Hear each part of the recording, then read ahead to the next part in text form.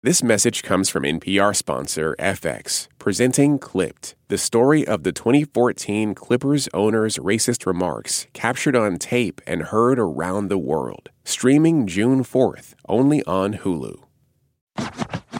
What's good, y'all? I'm Gene Demby. I'm Shireen Marisol Meraji, and this is Code Switch. From NPR. Shireen, it is somehow February already.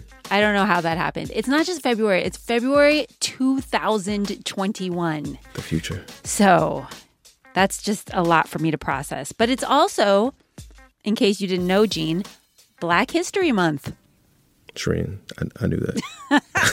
Of course you did. Of course I knew that. Also, the shortest month of the year. Don't think we ain't noticed. It is. Not fair. Although at least it's one entire month and not half of one month and half of another. But I digress. Like Latino Heritage Month? That's Black Heritage Month? Yeah. So Black History Month. Let's drop a little history on everyone for Black History Month. Oh, well. Way back in 1926, the historian Carter G. Woodson wanted to bring new attention to all the ways that Black people had shaped the world. Mm-hmm. So he started something called Negro History Week in early February. Why February, though? I'm glad you asked, Shireen. Both Frederick Douglass and Abraham Lincoln were February babies. They're both born in February. Shout out to all the Aquariuses in the house. The Aquarii. Of course. And at that time, I didn't know this, but at the time Woodson started Negro History Week, Black folks were already in a festive mood because Abraham's birthday, Frederick's birthday were big deals that people used to celebrate together. Abraham and Frederick. Yeah, Black people used to celebrate them. You're on first name basis with them. Oh, you know, me and Freddie D. I like it. Yeah, I like it. You got to remember, though, that, 1926, when this is all going down, this is not long after the rise of the Second Klan.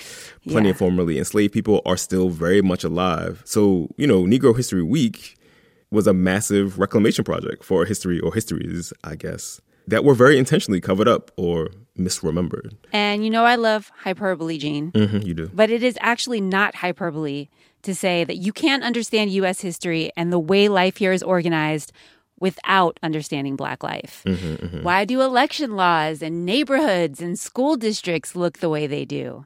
So this week, we're going to revisit an episode from our back catalog where we talk to really smart people grappling with a fundamental question. When we say Black, who are we talking about anyway? Right. Because, the Black population here in the United States has undergone some really dramatic changes over the last few decades. A growing number of people do not trace their ancestry back to slavery in the United States, which was the case in Carter G. Woodson's day. Mm-hmm. And that's made discussions around all sorts of things like affirmative action, like reparations, a lot trickier, if not outright contentious. I mean, there's even complicated questions like, well, what should we being Black folks, even be calling ourselves? Black. I identify as a Black male. I identify as African American. I regard myself as African because I'm a descendant of African. I'm half Indian and half Guyanese. It depends on the audience, yeah. But I'll say Black. We hit up some folks in St. Louis and outside the Blacksonian here in D.C., where I am, back when, we could actually go outside. Remember those days? Black folks obviously describe themselves in a bunch of different ways. But throughout the course of American history, Black folks have been officially referred to in a bunch of different ways, depending on the political moment. That's right. During the first U.S. Census back in 1790, they were referred to as slaves. In 1840, free colored males and females and slaves. In 1890, Black, mulatto, quadroon, octoroon. In 1950, Negro. In 2020, it's Black or African American with the option to write in a country of origin. Mm-hmm. And just like that nomenclature on the census, what it means to be Black and who counts as Black in the United States has always been in flux. And being on one side of that line of Blackness or the other, wherever it landed at a given political moment, has always been enormously consequential. To underline this point, Shireen, I need to tell you a story. We got to go back to the mid-1990s. If you listen to this podcast enough, you know that Gene and I make a lot of references to the mid-90s. In 1995, I was a freshman in college. I had just been introduced to Nas's Illmatic album. My mind was blown. I was rocking baggy overalls. Good times. But this isn't about me. It's at this time that a certain Philly girl, whoop whoop, is also about to start her first year at Tufts University in Boston. It's like the week before school starts, sort of like a pre-orientation if you want to go. That's Christina Greer. I'm usually identify myself as Black American. And back then, her university was offering like this onboarding session for incoming Black students. So already you get to sign up as to whether or not you want to be with Black students for a few days before school starts. Right. To take part in the here's what y'all need to know about life at a PWI Real Talk session. Exactly. And for those who are not in the know, PWI stands for Predominantly White Institution. All right. So at this time, Chrissy's freshman class is the blackest class in the history of Tufts. It had a whopping 60 Black people, Shireen. 60 Black people. So the blackest class, 60 Black people out of how many? 1,200. What? That's Yes. the blackest class in the history of her university? Again, PWIs. It's a very low bar you got to clear. Right. You're right. So during one of the sessions at this orientation thing, one of the people running a discussion asked everyone in the room a question. They asked the students to close their eyes and raise their hands if their parents told them, now when you get to, school, don't be messing around with those Black kids. And I thought that was a really odd question. So I opened up my eyes and I realized that everyone's hands were raised except for the Black Americans on the trip. Christina says most of the people in the room had their hands up. What? Yes, exactly. Except for the 6 Black Americans like her who weren't immigrants or the children of immigrants. They were what, Christina called JBs for just Black. Huh. And of course, Christina knew all about these stereotypes. She said at her mostly white private school, sometimes people would say some sort of slick stuff to her and assume that she must have been Caribbean because she was such a strong student. But I didn't realize the extent to which parents, Black immigrant parents, told their children certain things about Black Americans. And that sort of rattled me my first week of school. Very understandably. Very understandably. When classes started, Christina kept noticing these distinctions between JBs, like her, and the Black immigrants. Like, she was part of the big, large Black student group, the sort of Black Student Union. But Caribbean students, they still had their own separate affinity group. The African students had their own affinity group as well. And of course, some students belonged to more than one group at a time. Yeah, so sometimes the students in those student groups saw themselves as part of one community altogether, and sometimes they saw themselves as distinct. Mm-hmm. That was very similar to when I was in college. We had La Raza, which was sort of this umbrella Latinx organization, and then there was Mecha, which had more of a Chicano focus. Berkeley had an organization called Acción Boricua y Caribeña, and that was for Caribbean Latinos. So yeah, it's very similar. Right. A lot of people have had this experience in some way, right? But those experiences stuck with Christina, for the rest of her career. These questions about how people of these different Black ethnicities thought about each other, how they felt they could work together, and when they saw themselves as at odds. In the larger world, outside of college campuses, I was going to say real world, but, I want to shade the college students. In the larger world, outside of college campuses, which of these boxes of Blackness you slide yourself into could mean whether or not you have access to social capital, to safety, or potentially somewhere between $10 to $12 trillion. Ooh, that's a lot of money. It is a lot of money, I know, Shireen. Some of it might even theoretically be mine. And you can't hold none, sorry. Well, we're going to get into all of that after the break. Stay with us. By the way, Gene. What's up?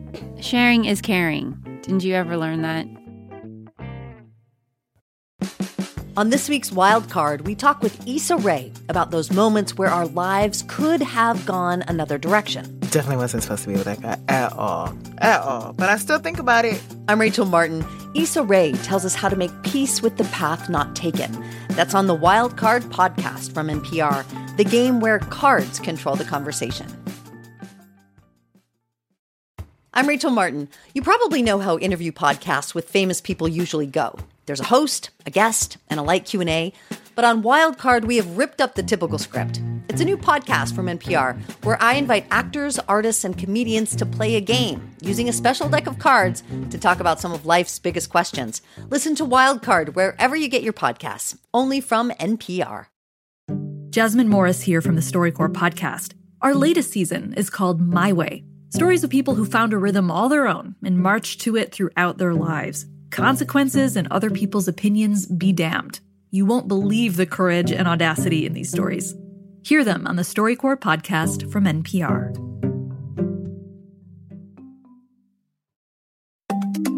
Drake and Kendrick Lamar have been lobbing some serious accusations at each other.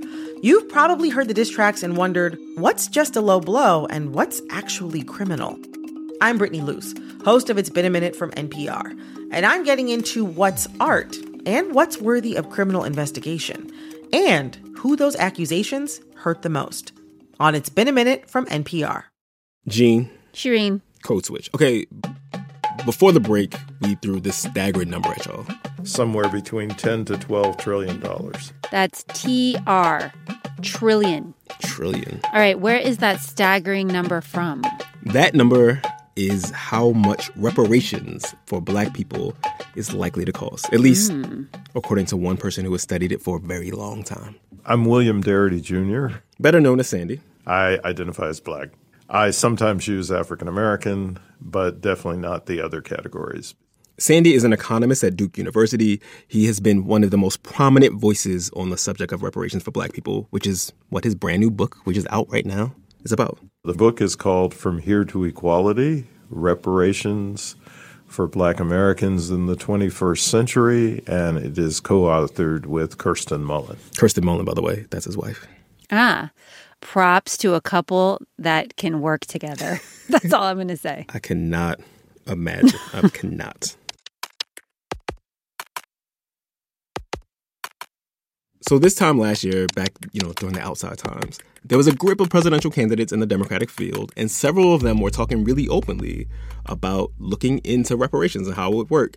Well, Sandy was advising some of those campaigns, and he says the goal of a federal reparations program for Black people would be to put a huge dent in the racial wealth gap.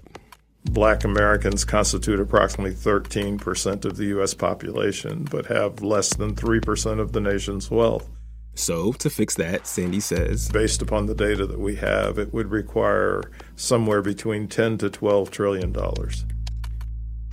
I just did some quick Googling. That's like 3 times the annual federal budget. Yes, that is a big-ass number. Oh, yes. It's like inconceivably large.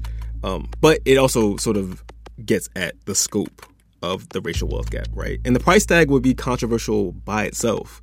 But it's this other question that naturally arises out of that big-ass number that is probably just as controversial, which is who would be eligible for those trillions of dollars? Right.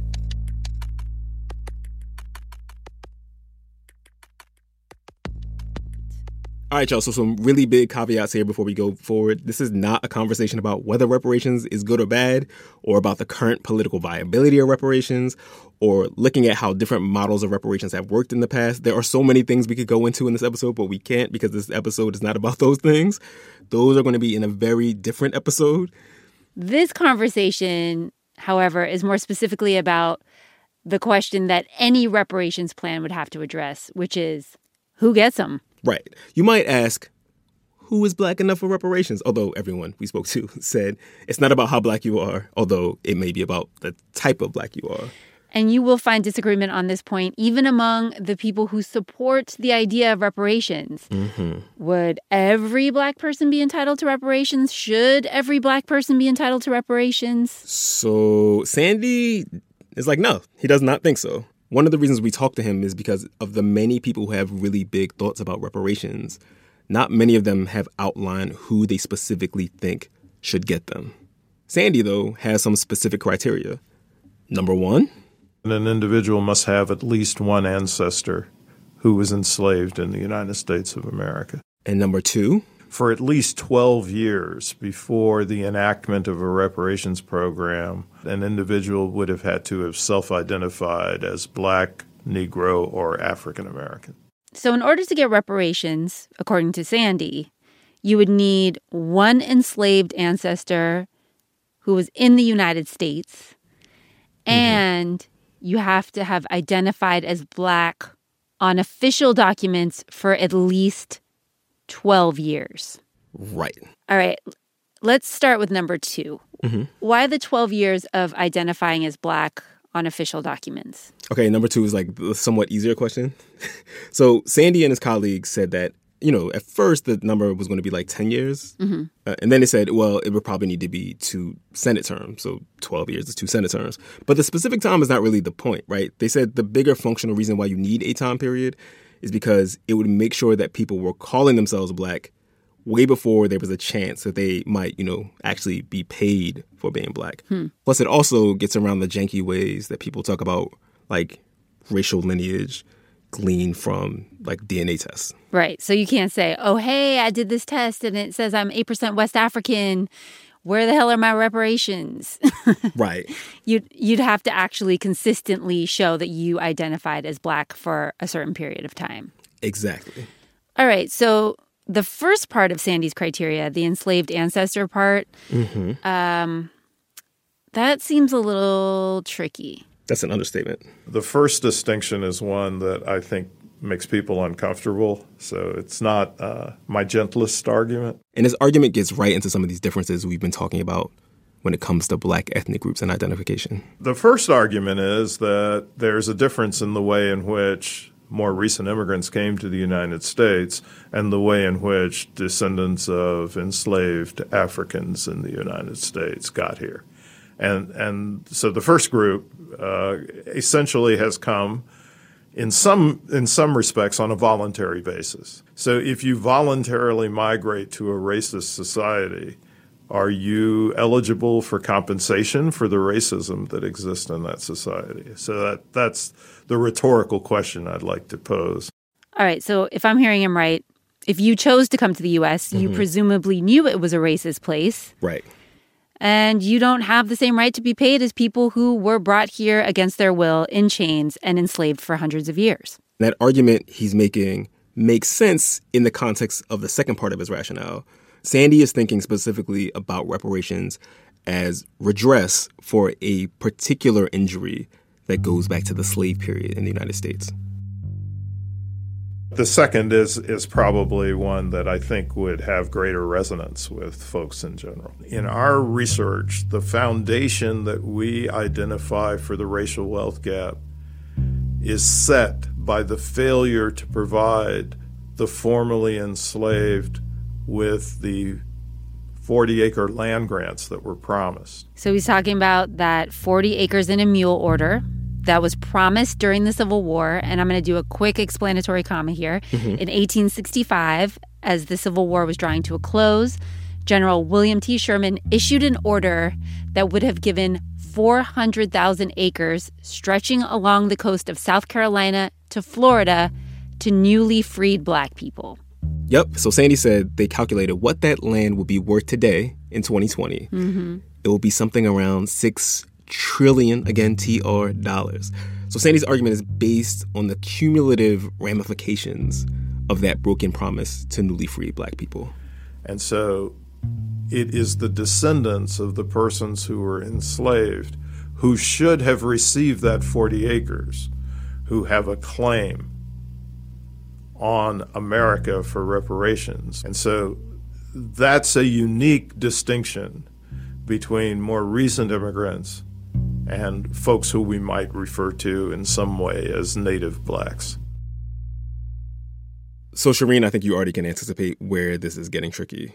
So about 10% of the 40 million Black people in the United States are immigrants or the descendant of immigrants. Which means Sandy's plan would exclude them.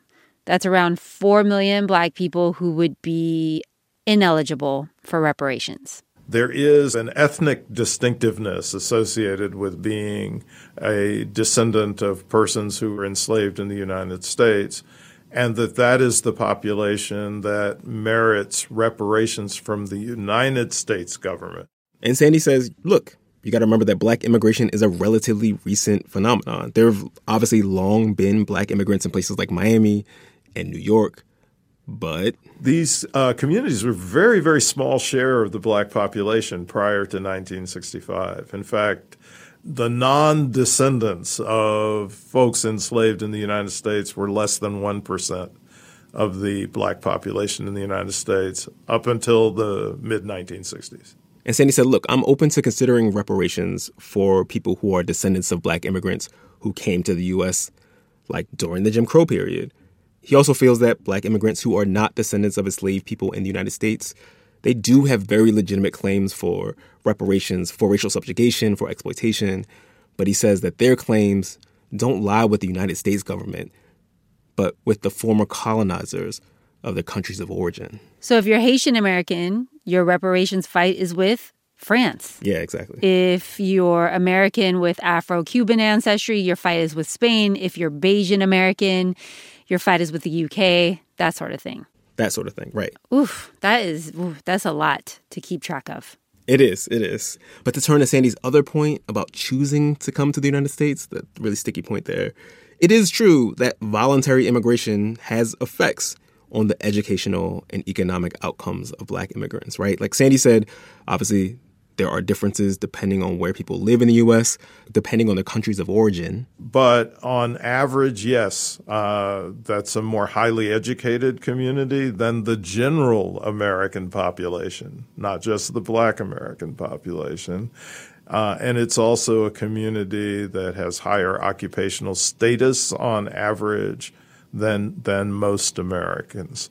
And that's because this is an immigrant community that is hyper-selected.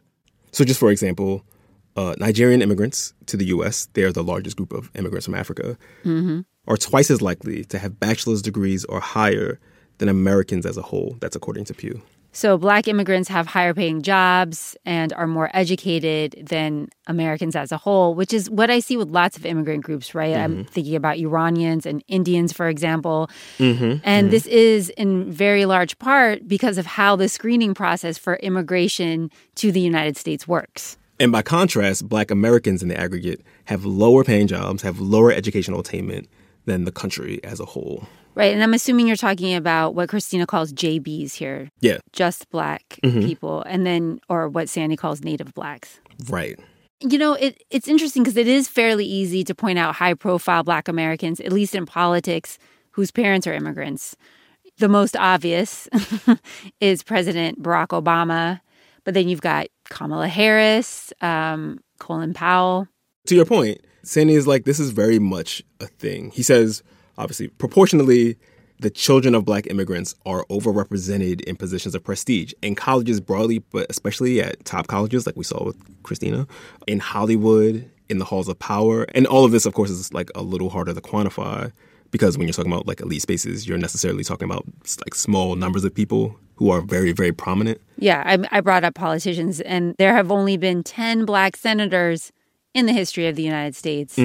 So, you know, saying 20% of them, for example, were children of immigrants, it sounds like a lot, but you're really just talking about two people. But that prominence is part of the context. I mean, we're talking about reparations in this conversation, but you can hear or read some iteration of this set of concerns all the time, like very easily.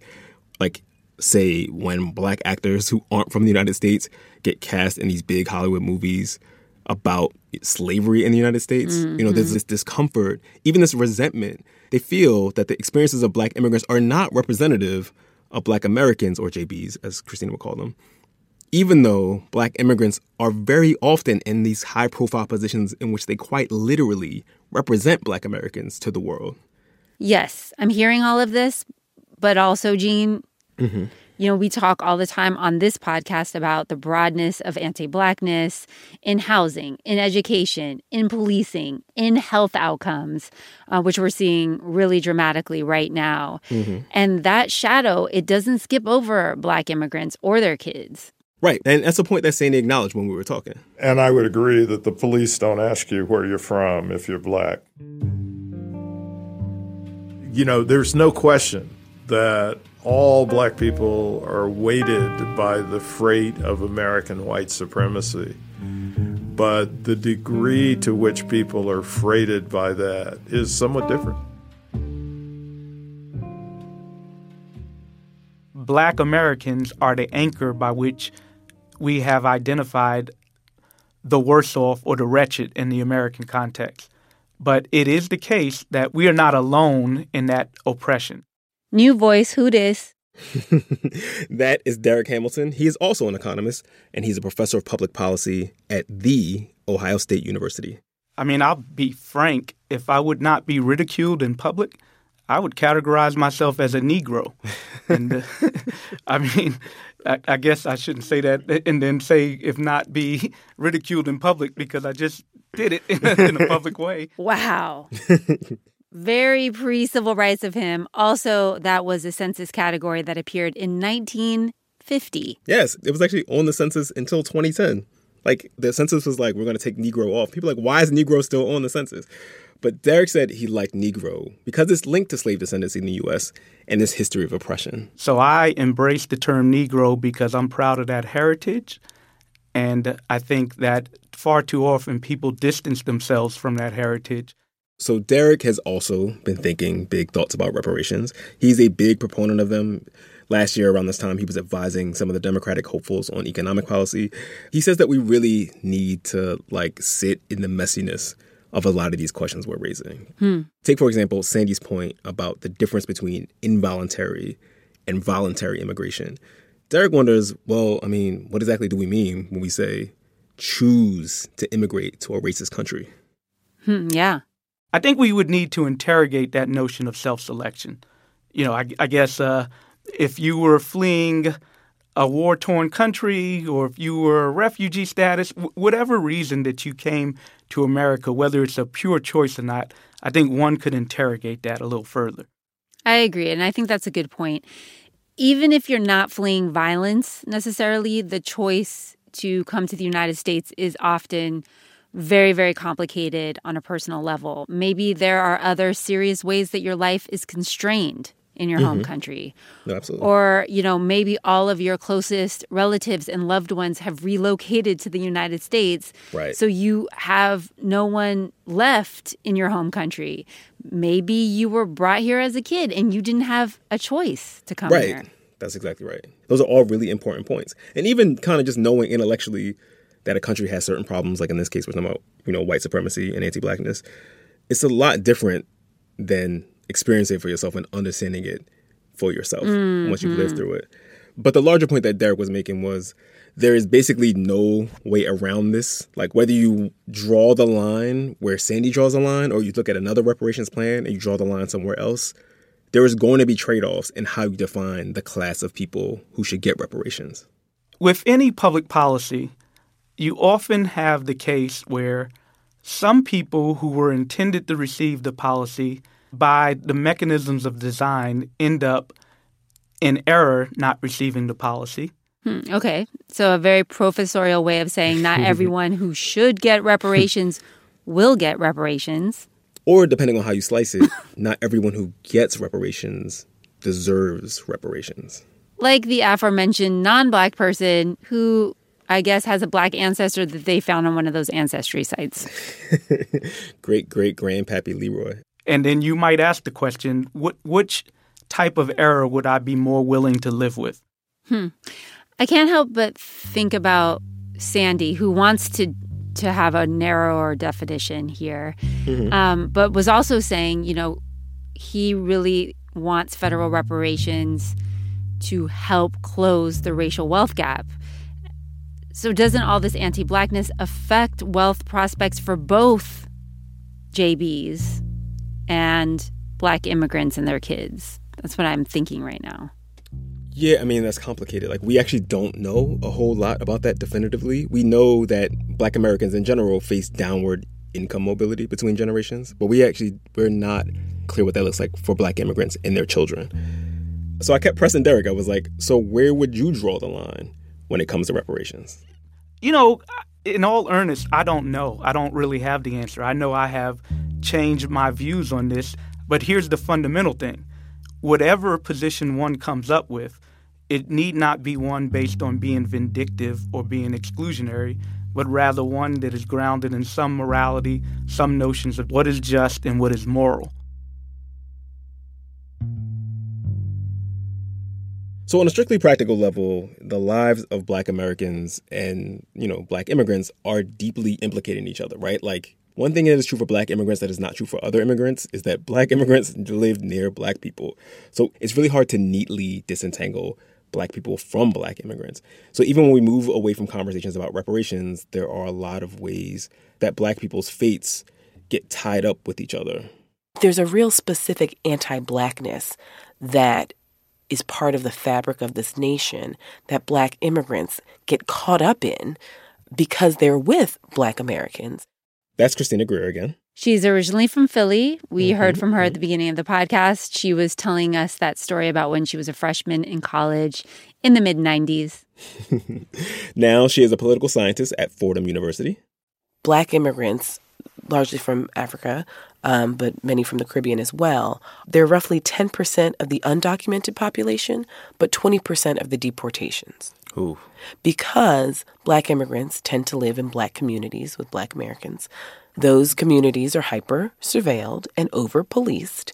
What some people would just argue is not a big deal. It's just a stop and frisk, or it's just a quick search for some marijuana can turn into an ICE arrest and completely upend a family and a community. So Christina wrote a book about how Black people of different ethnic groups think about each other. It's called Black Ethnics, Race, Immigration, and the Pursuit of the American Dream. It's a long legacy of people coming to this country, trying to assimilate as quickly as possible so that they can become American, whatever wild, diverse definition that is. But this was the first time that I had spoken to people who were saying, no, I'm choosing to actually remain immigrant if I can, because to become American for a Caribbean or an African means to become Black American. Yeah, and to become Black American means you're more vulnerable. You are in danger in this country. Yeah, and it sort of casts a slightly different light on all those people in the room with Christina when she was in college who raised their hands, like what the motivations of their parents were. Like, obviously, it just makes it a little more complicated. She says that Black immigrants draw these lines around their identities differently all the time, just depending on what they need to get by from day to day. So if you live in a community that's predominantly Black, we saw that certain respondents would say, well, I'm Jamaican, or I'm Trinidadian, or I'm Ghanaian.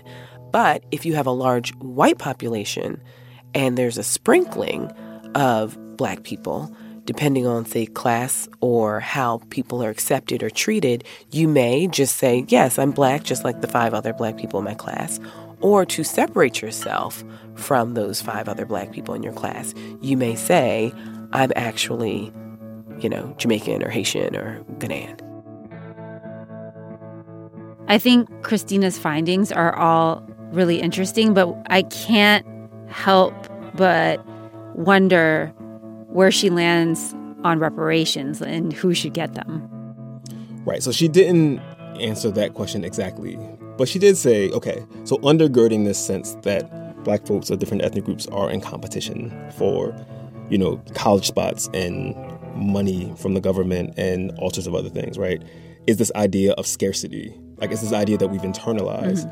And she says that scarcity is not actually a real thing. Like, our country is too rich for there to be scarcity. And she told me this story about how she thinks about Blackness more broadly. It takes place right where we started, sort of. It's at a university, only this time, Christina is a professor in New York City. My dad came to visit me in my office last year, and we were going out to dinner, so he came to pick me up, and I was like, come upstairs so you can see my office, and, he hadn't been there before. And so she shows her dad around, and then they get all bundled up because it's cold out, and they go outside. We leave the building, and I say, Dad, sorry, we got to go back in. I forgot to introduce you to the lunch ladies. So Christina did not go to school with a lot of Black kids growing up, but her parents stressed to her, if something ever goes down, right, you don't go to a cop, you don't go to just any adult, you find a Black person. The headmaster of my private school was not Black, and the janitors and the lunch ladies were. Those lunch ladies and janitors, they were a lifeline. They were the people who looked out for her, the people who asked after her. Right. So during her father's visit to Fordham, my dad's like, of course, we got to go meet the lunch ladies, right? And so we go in there, and of course, a lot of Caribbean and Black American women who work in the dining hall, and some of the brothers who came from the back, who I say hello to, but, I know them, but I don't know them as well as I know my ladies who are the cashiers.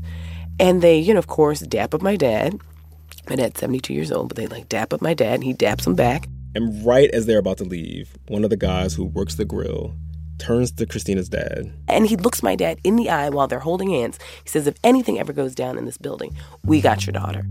Oh, yeah. Yeah. Christina says that is how she thinks of this peoplehood of Blackness.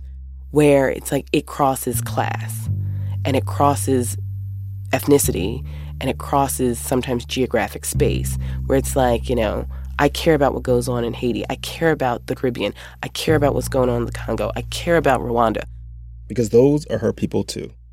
So it's this larger idea of Blackness that's as small as the lunchroom and as big as the globe.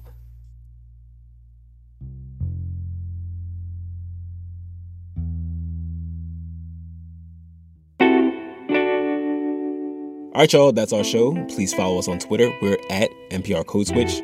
You can follow Shireen at Radio Mirage and me at GEEDE215. We want to hear from you. Our email is codeswitch@npr.org, and subscribe to the podcast on NPR One or wherever you get your podcasts. Oh, and if you haven't already, don't forget to subscribe to our newsletter too. That's npr.org/codeswitch newsletter. Also, special thanks to Tiffany Drayton and Michael Hicks for the help on background for this episode. And also a big shout out to our play cousin, or I guess play sister really, Andrea Henderson, former Code Switch intern, who is now a reporter at St. Louis Public Radio. Gene, I think Andrea might be too young to remember the movie CB4.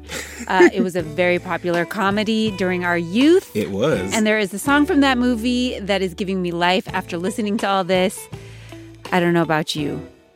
Let's hear it.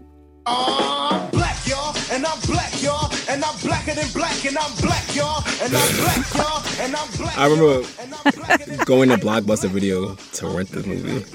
Damn, I feel old as hell after saying that. Yikes.